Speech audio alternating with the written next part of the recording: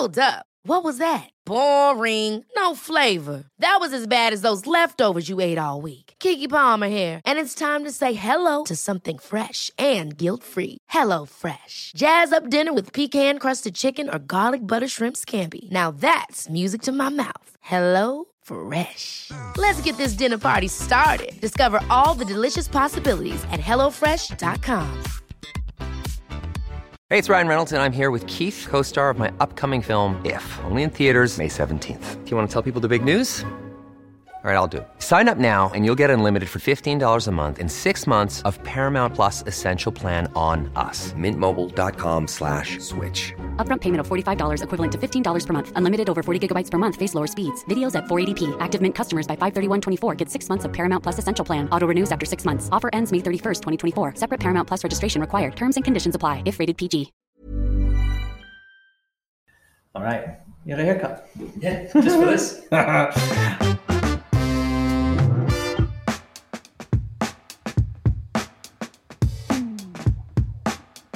It's 1494 and the Exchequer rules, and I'm sure you're all very aware of our Tynesian and Lindor's monk chum, Friar John Cork. Of course you are, and why wouldn't you be? The great grandfather of whiskey. Have you ever asked yourself what strain of barley contributed to the 8 balls of malt? Have you ever pondered steeping times and floor temperatures, barley moisture content, germination time, jib length, shield weight, chariot volume? Have you ever wondered what fuel was used to direct fire the stills at Lindor's Abbey all those years ago? A topic recently raised actually was some of these Welsh coals that were being used by Mr. Nick Morgan and Charlie MacLean. What an enthralling debate. Did you ever wonder how, if they were nosed, which aquavitae, as it rolled off the stills, what did it smell like? What was it used for? Did they drink it? Was it aftershave? Was it medicine? Was it used to enhance virility? We generally don't know, and the likelihood is that you won't get the answer here on Not Another Whiskey Podcast. Welcome if you are new, and welcome back if you stumbled upon us before. I am Daz. And I am Mitch. Wow, Daz, that was pretty impressive. That's like an entire podcast just on that one intro. All right, so I can't believe it's actually episode 10 already. We've done 10 episodes of this podcast, which is pretty incredible. So to celebrate this momentous feat that we've done, we're doing two things. Firstly, we're actually recording this on site. We're in the Scotch Malt Whisky Society right now.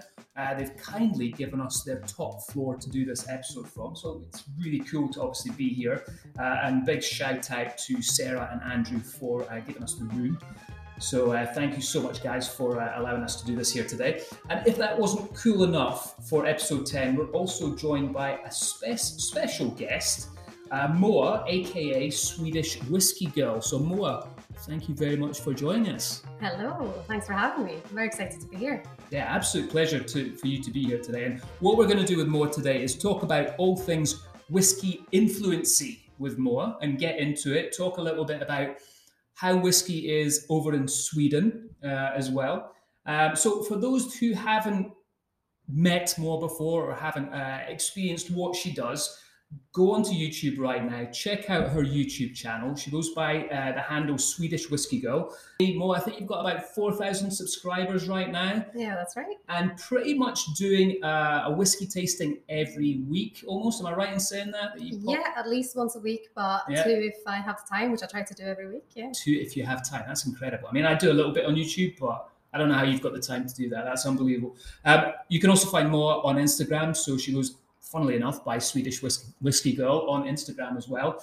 And she's very active there. So Moa does an incredible job of promoting Scotch whiskey, well, any kind of whiskey on social media. So much so that she was given an award by Whiskey Magazine as Whiskey Communicator of the Year for 2021. So congratulations for that, Moa. Thanks, you've really done your research. There we go. Have you been given that award yet, or has Mitch just told you now? No, yeah, you got it already. Yeah. I was going to say, break the news, man. No, great to have you on here. So before we get into this more, what we're going to do is we're going to start off with a little section. You've kindly selected some whiskies from the Scotch Malt Whisky Society because you used to work here, so you know them really well. So we're going to get into what we're drinking this week. What's Daz and Mitch drinking this week? now, because we're in the Scotch Malt Whisky Society, and Moa used to work here for how long, Moa? 6 months, was it? Yeah, just under, I think. Yeah, so you're very well versed in what they do here. So Moa has kindly picked 3 drams for us. But Moa, before we get into these 3 drams, do you want to tell us a little bit about what they do here for anyone that's maybe never been to this amazing establishment before? Yeah, of course. So the Scotch Malt Whisky Society, I would say maybe the main thing that they do is as an independent bottler. So they have a system where they work with numbers, but they have casks from all over Scotland, from various distilleries. They don't have their own distillery, but they also have casks that they bought from distilleries all over the world. And when you come to one of their venues that they have all over Europe, or if they have their other kind of sister societies over in the States and so on, you can try some of their whiskey. But basically, they're an independent bottler who also do some venues where basically people meet up and have some drams. And you worked in the original one, right, which is down in Leith. Yeah, the one called the Vaults. So it's an amazing place to come if you are in Edinburgh, or if you just like whiskey, or if you like amazing buildings. It's a good one to visit. And haggis. Yeah, the haggis is brilliant. It's pretty good, If you are going to try haggis, I'd definitely recommend it there. But yeah, I mean, it's definitely worthwhile looking at getting a little membership for this place. I think I just got one. I think it's about £60 for the year. And you get to use all their secret areas like we're in right now, which is kind of cool. So, Moa, let's talk about what you've selected for us, what we're going to be drinking. Yeah, absolutely. So we have 3 drams, and I tried to pick some that were slightly different. They are all Scottish. So we are trying a 7-year-old Knockdhu, an 11-year-old Knockdhu, which has been in a second fill ex-bourbon cask. Then we are going to move on to a 7-year-old Glen Murray, which has been in a first fill ex-bourbon cask. And number 35, which is Glen Murray, is one of my favorite distilleries to try from the society. They always tend to be just something special. And since it was a first fill ex-bourbon, which is also one of my favorite cask types, I just couldn't resist it. Yeah, it's a great distillery. I remember years ago at the Spirit of Speyside Festival, they hosted the after party at Glen Murray, and they emptied a warehouse and put in tables and everything like that. The distillery manager, I forget the chap's name, dark-haired guy, tall guy, he was brilliant. He was highly emotional, actually. He was so pleased that everybody from the industry and, people who were just involved in Spirit of Speyside and stuff made it, over there to that distillery and had a great time. And I must say it was what they call a hoolie up north. It did go down big time in that warehouse later on at night. It was a lot of fun. I sat next to Ronnie Cox, Martin Newey that night, so I was a good company. Sounds like a good night, yeah. It was a good night. Yeah. I think one of the things I love about the Scotch Malt Whisky Society, as well as all their names, I was just walking about there, and there's got quite a few bottles in this room. Absolutely, so yeah. I pulled some of them.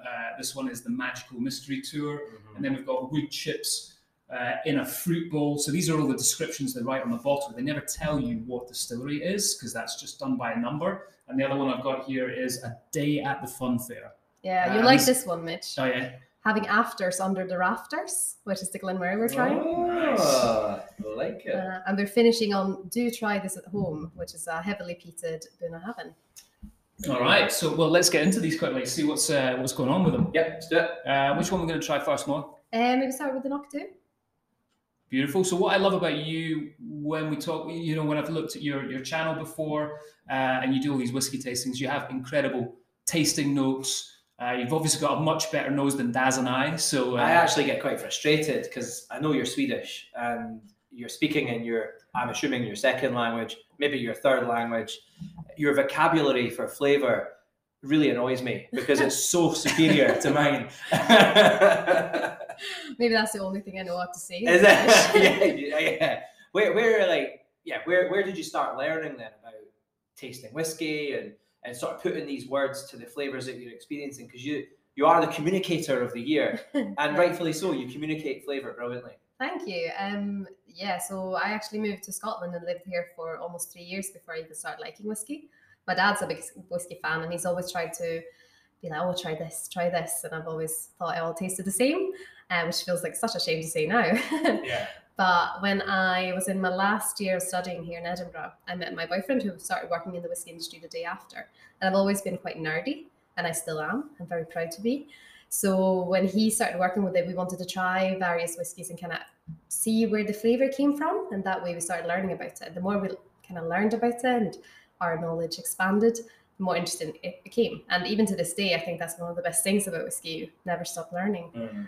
And then eventually I found one that I liked as well, which was a bonus, I'd say. What was it? It was Ardbeg 10. Ah, yeah. That's similar to you. Yeah. You had an Ardbeg story when you first started. Exactly, yeah. It was pretty much the first malt whiskey that really turned me on to malt whiskey. And I sat and really appreciated it and enjoyed it. I was in good company. It was a New Year's Eve after work. And I sat and I went, that was my first whiskey moment when I was like, I actually love this stuff. You know, it was quite strange. I know for sure. Yeah. Definitely. It just tasted a bit like bonfires and smoked meats and hiking in the woods for me, which is what I recognize. So it was great. Yeah. And then I don't know if I was going to say that it went downhill from there, but it went kind of uphill from there. Yeah. So Mo, let's talk about this first whiskey. I mean, I'm finding this pretty aggressive. Most of these whiskies here are done, well, they're all done at cask strength. So I can't remember the ABV of this, but I'm getting some punch coming through here. Spicy. Yeah, absolutely. It's around 59% ABV. So yeah, like you said, single cask strength stuff. I'm getting quite a lot of like anise, quite greeny. Yeah, I agree. Yeah. It's definitely quite herby, and at the same time, that kind of oil. I don't know. I have this oily, almost vanilla-y sponge cake that I associate with Noctu. Yeah, almost to go back to your origins, aquavit kind of like that herbal freshness. You know, yeah. I definitely agree. That was the sound of me putting a little bit of water in this because this is punchy. Which brings me back to a story where the last time the three of us were hanging out together, which was in Lewis. Yeah, good times. On a wee Larkfire trip. Yeah, two memories that stand out for me. One was being at the Harris Distillery, and they were running their second peated run of malt through the distillery. So when we were in there, it smelled like gammon. It was delicious. It was like Christmas Day in a kitchen. You know, it was so nice. And obviously the second memory was watching Mitch half naked jumping into the water of Lewis off up here. That was so cold. But we were really lucky with Larkfire to go to Lewis, spend some time on that beautiful island, and we got to spend time together. And I think it's the first time we've met. Yeah, I think so. Yeah. No, it's a stunning place. I mean, is there any better place to have whiskey than outdoors in Scotland? No. It's just stunning and lovely to meet you, Daz. It was unfortunate that Mitch was there. Yeah, well, I mean, it's kind of delayed this podcast, right? Because I think that was always the plan. We were going to get more on an episode, and we took all the gear to Lewis, and I think we said it on the episode before we went. We're like, yeah, we're going to go to Lewis, we're going to take all the podcast stuff. Yeah. And we ended up drinking a load of whiskey, jumping in locks, and not being able to do it because we were busy. Yeah. It was busy. Yeah, it was a busy trip. Hard at work. Yeah. Absolutely. Right, so let's get back to the whiskey then. Shall we? Let's move on to number two. Let's move on to number two. Yeah, absolutely. Mo, you want to take us through number two? Yeah, and the reason I like this, you get straight away on the nose. I think this is like candies, like hard-boiled sweets, and I have a bit of a sweet tooth, which is why I really like this one. And I think because cask strength whiskies can be a bit confusing for me at the time, because when you try a lot of whiskies, cask strength becomes this almost obstacle you have to go past because it's so high in ABV. So when you have something that has something that stands out, like this kind of sweetness, and this one for me, it just makes it easier to grab onto something and then delve deeper into it. Let's remind everyone what this one is again. So this is a 7-year-old Glenmorangie from a first full experiment. Yeah, you get a lot from the cask. You get a lot of vanilla coming through. And for me, I used to really love when I was little, raiding the cupboard and eating Horlicks. Yeah. Without adding water or milk. I just eat the powder from a spoon. That sounds very odd. Yeah. I've only had Horlicks once and I wasn't a fan, but... You haven't worked out that he's very odd yet? Yeah. And it has that lovely aroma of like that malted drink. Like kind of quite cozy, lots of vanilla, lots of that almost kind of white chocolate almost, but it's a bit... Yeah, I was going to say like Highland toffee as well. Yeah. Even without adding anything to this is punching through really nicely. Yeah, I think what I've always liked about these, because I actually have 3 bottles at home that are of 35 because I like them so much. Yeah. It's just quite easy to drink, but it also holds water quite well. In my experience, I haven't tried it with this one yet, but it's just one that I can go for, and I know it's quite a good option always. So how many, you go through so many whiskies. You said earlier you do 1 tasting video a week, sometimes 2. How many whiskies you reckon you've gone through now in your career? Oh, I don't know. We were counting it, and I think we have about 200 bottles at home, but that's not counting samples. And I mean, even though I do 2 tasting videos a week, I probably taste at least 5 new whiskies. So yeah, I don't know if that sounds worrying. I hope my mom's not listening to this. Well, do you know what? It's so interesting, and having spent a bit of time with you, I really appreciate how passionate you are about whiskey, and it's so refreshing to see someone who's just so hungry for information, and actually the way that you turn that around into such a great story. I love following it. I love watching it. One of the things that strikes me is like how you find the time.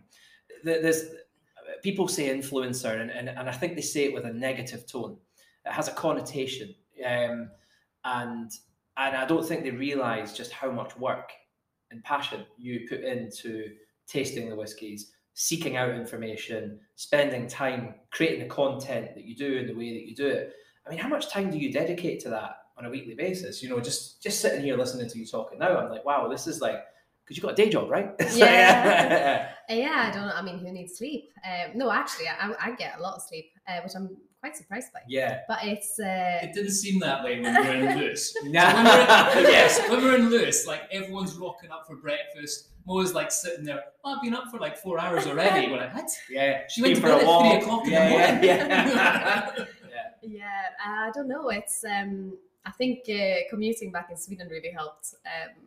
But I don't know. It's one of those things that when I find it fascinating, I find time to do it. But yeah, with a full-time job and then actually having some hobbies as well, it is tricky. But I think because I find it so fun, I was doing content for 2 collaborations earlier this week, and it's just fun and fascinating. Like I said, I'm a nerdy personality. Yeah. So try to stop me from doing research or like finding things to do. Yeah. I can't not having things to do. And you're not sick of it. You don't get that fatigue. You know how some people jump in and out of of course. passions, don't they? And they do it for a while and go, I've had enough of that. I'm going to go and be a drummer. I'm going to go learn how to play the pipes or something like that. You know, for you, this is like... No, I think when it comes to whiskey, I started out as kind of an obsessive hobby, but I still enjoy it. I had a bit of a dip earlier, or actually last autumn, but it was a lot of negativity. And I think because people were stuck in their houses, it was lockdown, you could see the kind of negativity and kind of people were annoyed and quite angry and quite like just in a bad mood. And I didn't know what to do to change that, but you just saw it everywhere. And that made me quite exhausted of social media as a whole. But I mean, it comes and goes. It's ups and downs. And I mean, I've never thought of quitting. So, but yeah, anyways. Let's go. I'm going to go back just a second to, you talking about the collaborations that you did. You said you just did 2 this week. So how does that work for you? Do you go out and actively look for whiskies that you enjoy, or do they come to you most of the time? They come to me most of the time, so I'm quite lucky in that way. If there is something I want to try and I think it's something that my audience would enjoy, I can go out and get it, just buy it for myself. But most of the times the collaborations I actually do are people that come to me, which is, I think I'm quite lucky, and I'm quite lucky to be able to say no to certain people that I don't think fits what I do. So yeah, it's funny.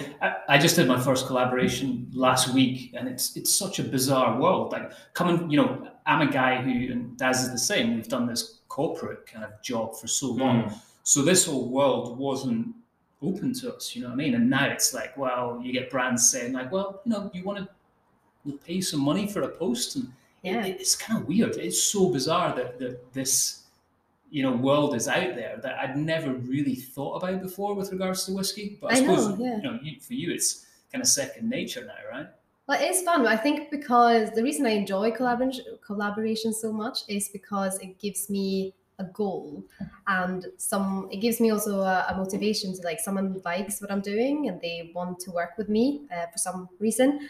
And when they have a brief, that gives me a creative kind of framework to work with, which is great. Brilliant. Third whiskey. Let's do it. You ready? Yeah. We're visiting an old friend. I'm absolutely roasting here. I stupidly wore a jumper today, thinking like, it's getting into that autumn winter time. But Is this the whiskey room healthy? is so hot. Yeah, and the whiskey is not helping cooling me down. Yeah, a few cask strength whiskies is going to warm you up. Yeah, so this is a wee Bunnahabhain that we're going to finish off with, which Yeah. relates back to our good friend Brendan McCarran, who did the last episode with us. So if you guys haven't listened to that, jump back on. You can hear all about Bunnahabhain, what Brendan's doing with us. But Moa, take us through this one. Yeah, I mean, what I quite like about this one is it's quite a nice Isla character. It's that kind of tarry ropes, a little bit of like salty vegetal notes as well for me. It's funny, actually. I always, I've spent quite a lot of time in Sweden in the past at whiskey events and clubs and everything like that, which we will talk about very shortly. Salted licorice is something that I know you guys over there love. Us Brits think it's really strange because you've got this like super sweet spice and licorice covered in salt, and it's just disgusting, basically. But you guys grew up with it, right? So, Yeah. and it's funny because when I used to work at Island Park, I used to go to Sweden often and speak about like strong flavors. The Swedes love powerful flavors and everything. The fermenting fish, the salted licorice, some of the beers, the sour beers and stuff become really popular, and whiskey. The Swedes love smoky whiskey. You do. And this is an unusual expression from Bunnahabhain, which is peated. You have those tarred ropes. You have that lovely salted licorice kind of quality coming through. And it's amazing. You know, it's so different. It's got all those notes, the minerality, the heaviness that we talked about with Brendan the other day. But then it has a little bit here of that smoke coming through, which is a pleasant surprise from Bunnahabhain. We don't always expect that. Yeah, absolutely. It has one of my favorite, I don't know if it's Scottish, but it's a tasting note I had never even heard of before I moved here. It's a little bit, if you put your nose straight into the glass, it's a bit like Frazzles. Yeah. Of course, yeah, man. We grew up on Frazzles, man. That's our breakfast, lunch, and dinner. Yeah. It's got that really nice brininess to it as well. You know, it's like, I love anything sort of salty like that. Like, give me a tin of sardines and I'll munch the whole lot. Yeah, like, you know, we talked about dirty martinis before and all that. Yeah. Anything like that, I'm in 100%. Yeah. Also, these kind of drams, like these heavily peated ones, go really, really well with chocolate treats. So if you bake something with chocolate in it and you like peated whiskey, those two are a great match. I've always been a fan. Remember we used to do the tastings with Kalila in the supermarkets when we worked for Diageo. Right, let's not talk about that. That just brings back I know. flashbacks. It was bad memories. Yeah, there were dark times. But dark chocolate with smoky whiskey, they're just so compatible, and they're delicious, really, really delicious together. And I would imagine this with a dark chocolate, a little bit of salt in there. Yeah, absolutely. Oh man, now we're talking. Wonderful. Yeah, chuck a little bit of Larkfire water in here. Get that in. Well, you know, when you talk to people about the drinking culture, and specifically whiskey drinking culture in Sweden, explain to everyone listening what that's like. Well, it's quite tricky for me because I've only liked whiskey for the last 4 years and kind of been serious about whiskey for maybe the last 2.5. And it's been a lockdown, so I've not had the chance to go to Sweden that much. So I've not actually been able to see the whiskey culture firsthand that much. But of course, the internet's a great thing. So I've been able to talk to a lot of Swedes and a lot of the people from the Nordic countries and realize that they do love peated whiskey. Yeah. It does seem like they might be... So they have this big whiskey club culture, which is quite nice, where people come together in these little communities because Sweden's quite a long country, so you can't really get to everywhere really quickly. And I think it's nice how it brings communities together. But in one way, I think they're a little bit behind. I think there might be more young people in Scotland that might be introduced to whiskey, or because it seems like none of my friends really in Sweden that are my age have ever really even considered trying whiskey, which is a bit of a shame, I think, because it's such a lovely, lovely spirit. Yeah, I went to Borlänge Yeah. many years ago, and I did I think it was their 10th anniversary. Wonderful, yeah. Of their whiskey club. And Bernd Sjödin is the president of that whiskey club. They're the oldest and the largest whiskey club in Sweden.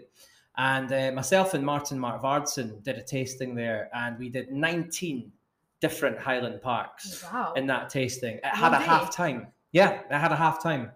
It was insane. Half-time oranges. Yeah. That tells you a lot about the Swedes. It tells you everything you need to know about the Swedes. And it was absolutely mental. And they were asking all sorts of questions. How many staves are in a washback? what barley strain were you using in 1984 and all that kind of stuff. You know, they really, really geeked out and really wanted to know everything that was going on at the Highland Park Distillery. And it was really then, it was almost my coming of age as a brand ambassador. I remember my boss at the time, Jerry Tosh, who's a well-known guy in the whiskey industry. He pulled me aside and he says, look, if you can go there and you can smash this event, you'll be fine. You'll do all right. You know, it was like a proper test. Yeah, it's like, well, that Cinderella cruise is. That's how ambassadors kind of find out if they can become ambassadors. Yeah, you know, I remember, to your point as well, I remember doing a tasting with Glenfiddich, and I think it wasn't 50 or whatever you said it was, 20 Highland Parks, but it was close to maybe 10 or 12. And one of the ones that we had which was really unusual for Glenfiddich, was heavily peated and all sherry cask. And I think it was around about 12 to 14 years, somewhere around about that age. But it was like creosote. So for those that are listening that don't know what creosote is, that's the stuff you put on your fence to kind of waterproof it. But it was just a horrible, horrible smell. And there were so many people in the audience. I mean, there was like, I don't know, 15, 20 guys in, and it was all guys. I'm not saying guys, because it just was this very, well, let's call it a sausage fest in Cinderella, right? Let's call it what it is. Yeah. There's about 3 females on the board that shit. Yeah. And I remember saying, I was like, you know, there's a reason why Glenfiddich doesn't do heavily smoky whiskey, all in sherry, because it just completely dilutes the flavour of the distillery characteristic. None of that lovely fruitiness that you associate with Glenfiddich comes through. And I was like, who would buy this here? And all of them. Everyone. Why don't you sell this? I'm like, oh, yeah. Unreal. It's almost the bolder the better, it seems. Yeah, absolutely. Yeah. Daz Mitch's Whiskey News of the Week. Yeah. There's a few things I saw this week that caught my eye. The Glenlivet 80-year-old from Gordon and MacPhail. That's obviously a big landmark. I'm going to stab a guess. Whoever gets the closest to the price that it actually achieves at auction is the winner, because they haven't set a price. You see, they're waiting to release it after the auction. I'm going to go 50K. 50K? Mm-hmm. Yeah, I mean, 80-year-old, oldest ever whiskey. It's been released. I remember I was lucky enough to try the 72 that they had. I think that was a Glenlivet as well. That was probably about 5-6 years ago. So I remember trying that. Yeah, I don't know, mate. All right, I'm going to go 80-year-old, 80K. And, a dear friend of yours and good chum of mine as well. Saw him the other night. Mr. Charlie turned 70.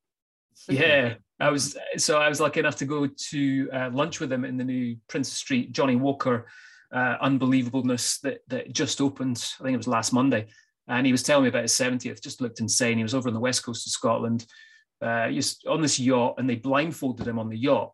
And then they pulled up to this pier, and as they kind of got him off the yacht, took the blindfold off, and there was about 150 people there for a surprise birthday, including like a whole pipe band. So they raised him up onto this kind of seat, and there's 4 people carrying him, and they just had like a crazy 3-day party. He was showing me the pictures of it. It kind of looked like a Lord of the Rings type sort of style, you know, just in the middle of nowhere in the west coast of Scotland. Looked crazy. Yeah, so this is whiskey writer extraordinaire, the chap who was in the Angel Share, and just generally great guy, solid historian, Charlie McLean, turned 70 just a few weeks ago. So congratulations, Charlie, if you are listening and tuning in, and I'm sure we'll get you on at some point, mate. Yeah, absolutely. You mentioned there, you talked about Johnny Walker Princes Street. Yeah, so I mean, that's amazing. Just going to see that. I think it was 58 million that they spent on it, part of their 150 million plan that includes 4 distilleries around Scotland. But this is the kind of pinnacle, if you like, or the centerpiece of what Diageo are doing. 6 floors, just unbelievable. I haven't had a chance to have a proper look around. I just went into the bottom floor, the retail space that they have there. Which is just a big Johnny Walker shop. And then I was on the top floor. We had some lunch, just stunning views, like 360 views of Edinburgh. You're looking straight onto the castle, beautiful outdoor area as well. When we were there, the weather was stunning. So, but amazing to see it. You know, I think you and I have been watching this come to life over the last 2 years. It was severely delayed by COVID, but great to see it actually open. And I think it's going to be fantastic for Edinburgh, for whiskey tourism in the capital of Scotland. Yeah, well, look, here's the thing. You and I have worked on Johnnie Walker in the past, and certainly working up at the Johnnie Walker Championships at the golf tournament that used to run years ago. A lot of the conversations that we would have and the questions we would get on Johnnie Walker was, why can't we get it in Scotland anymore? So I think, the big positive here is, well, Johnnie Walker is definitely back in Scotland, and it's back with a bang. And it's also good to see so many of our sort of peers, colleagues, old friends and things like that who have all been part of it, do something brilliant, for whiskey here in Scotland. So yeah, congratulations to the guys that have been involved, TJs and Ali's and all these dudes, Irvin and things like that. And we look forward to going in properly for a good peruse around. And one of the things I'd like to do is pin our good pal Todd down and maybe do a wee podcast down in the vaults there. That would be quite good fun, wouldn't it? So that's it in the news for this week. Okay. So, yeah, we've touched on it there, actually, just talking about our experiences of Sweden, joining the whiskey clubs, the infamous Cinderella cruise. And look, let's not beat around the bush here, Moa. There's definitely been a lot of conversation in whiskey around equality and diversity. It's been a massive topic across so many industries. And women in whiskey particularly has been right at the front of that. And I'm very conscious of it. And I'm wondering, from your perspective, what positive change have we seen in the last 3 or 4 years, since your involvement with whiskey? I think one of the big things that is happening is that you're seeing a lot more female faces and voices represented, which I think is one of the things that keeps me motivated, because I have a lot of messages coming in from my female audience, which is growing, which is great to see as well, from being under maybe 5% when I started to now being almost 15%, which is great. And a lot of people are saying it's just great to see someone who is enjoying whiskey without making such a big fuss of it, which I'm quite happy to do because it's quite tricky to know if you want to focus on being a woman in whiskey, because I'd rather focus on just being a whiskey drinker, because there's so much chat going on about women in whiskey and then you have your whiskey drinkers. But I'd love for women to be involved in the whiskey drinking community without having to focus on the gender. But It's also difficult when there are issues and people are being quite, in some situations, treated unfairly. And there's been a lot of stories coming up to the surface. And I think it's good that both men and women are aware that these things are happening. And I think it needs to be improved because everyone deserves to be respected. But it's almost alienating women a little bit to separate women in whiskey from whiskey drinkers. Yeah, it's funny because I've worked with so many female ambassadors, so I've heard the problems that they've had that obviously Daz and I have never experienced, being guys within the industry, and it's horrendous. It really, really frustrates me. It's one of my big bugbears. And I've kind of ranted about it a few times on this podcast, but it's hard, because I think from my point of view, being a guy, I can't see it from a female point of view because I've been around females when it's happened. Yeah. And trust me, I've gone absolutely ballistic about it and I cannot stand it. But yeah, it's a good point because I've spoken to a lot of female ambassadors when they've just been starting, and it's like, well, what line do you want to take? Do you want to go on this line of like, I'm a woman in whiskey, or do you want to be like, well, I'm just drinking whiskey, what does it matter? And that is a tough thing to go down. It's not just about drinking, is it though? It's like you say, it's for those who are listening who maybe haven't been to a whiskey show, who haven't stood behind a stand. It's the disparaging, condescending comments that are passed over usually by males, targeted towards females who apparently don't know a lot about whiskey. And I can see, I mean, it's just, you've stood next to it, I've heard it, and it's not acceptable, right? I mean, it is obviously still happening. But it's difficult because, like you said, you don't know what it's like being a woman. I don't know what it's like being a man, because a lot of people as well, which is, I don't know if it's been something for a while, but now you kind of hear them more, is that people who are a little bit, they just think they're a little bit better than everyone else. They think they know the right way to drink whiskey. They will not just be condescending to women, I think they will be condescending to anyone who they have an opportunity to be condescending against. So I don't think it's necessarily only they are attacking women. in that kind of sense. But I think there might be some that have this kind of old way of looking at it.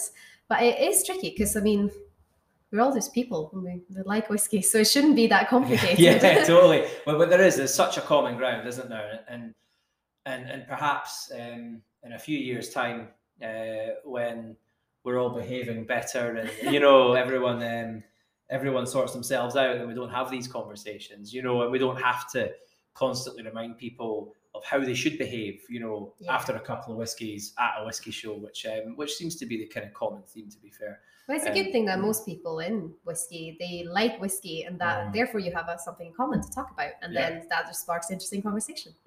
Yeah, but little tip for anyone who's listening: next time you're at a whiskey show and you see a female behind the stand, do not assume that they know nothing about whiskey.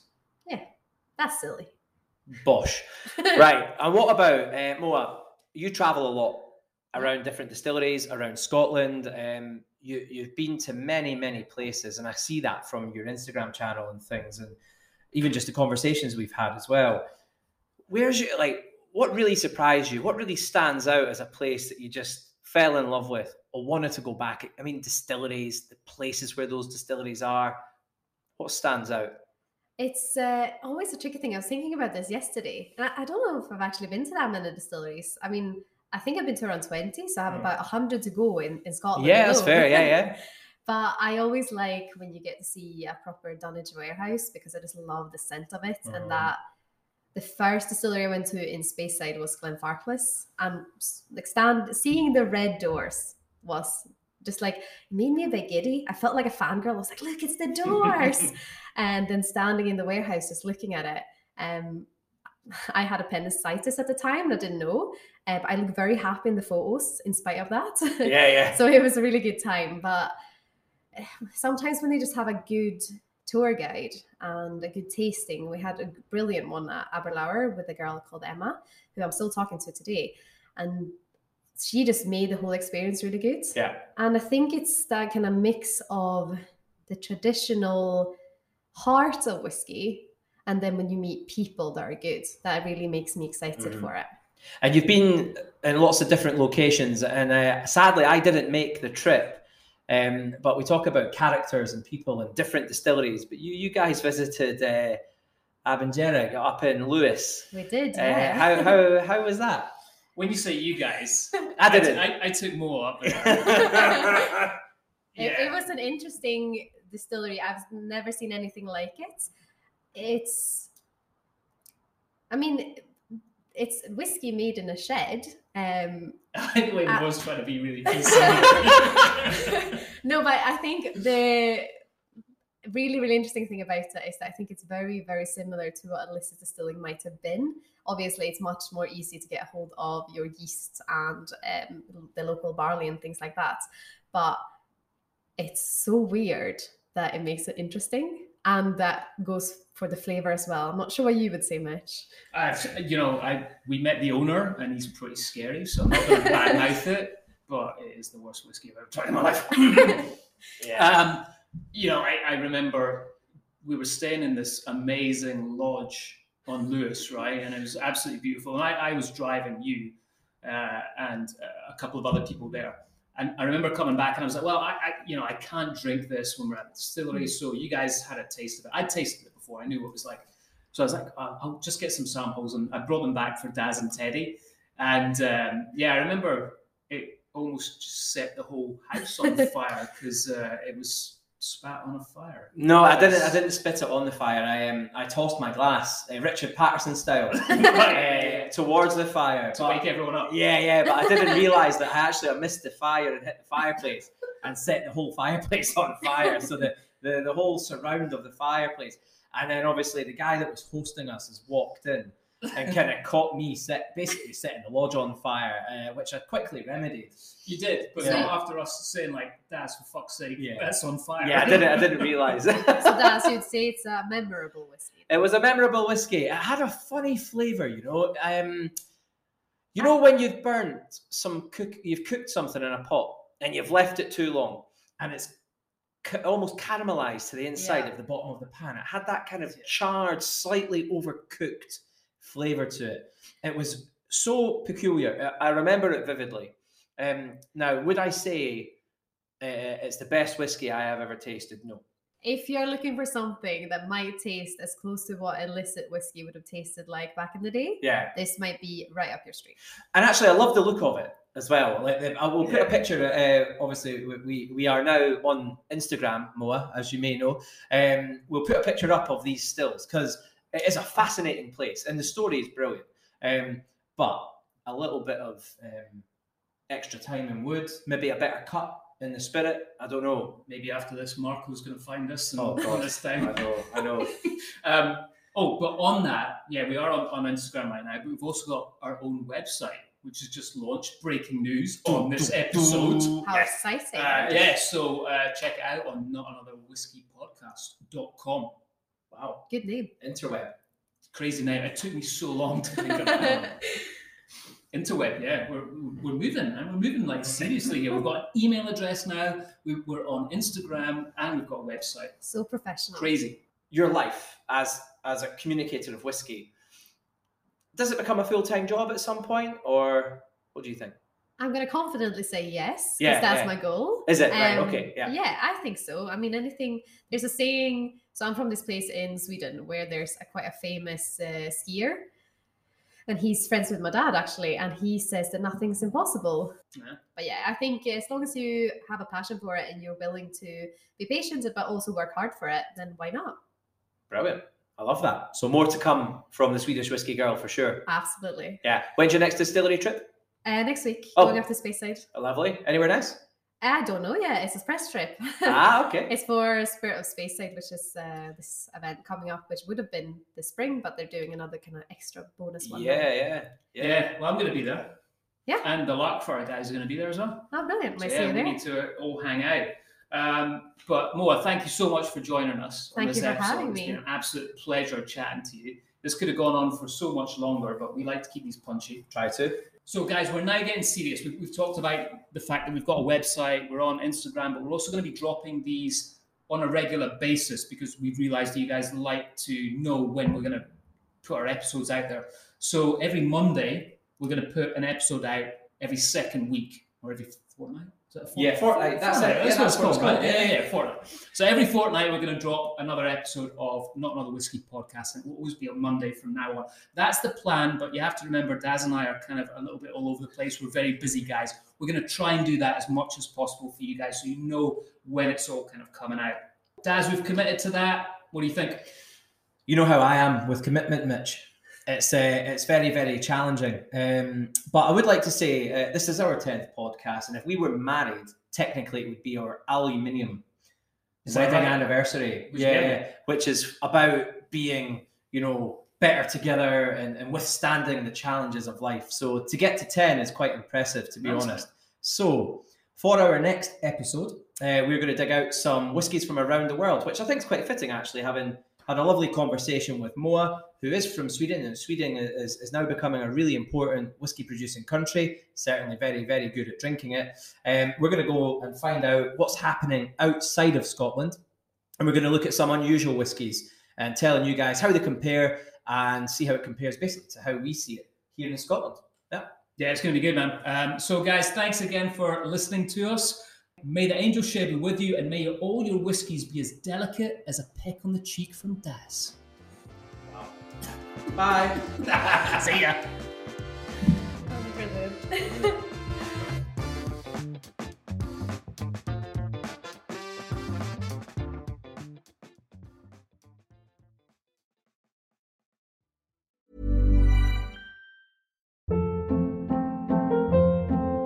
Hold up. What was that? Boring. No flavor. That was as bad as those leftovers you ate all week. Keke Palmer here, and it's time to say hello to something fresh and guilt-free. Hello Fresh. Jazz up dinner with pecan-crusted chicken or garlic butter shrimp scampi. Now that's music to my mouth. Hello Fresh. Let's get this dinner party started. Discover all the delicious possibilities at HelloFresh.com.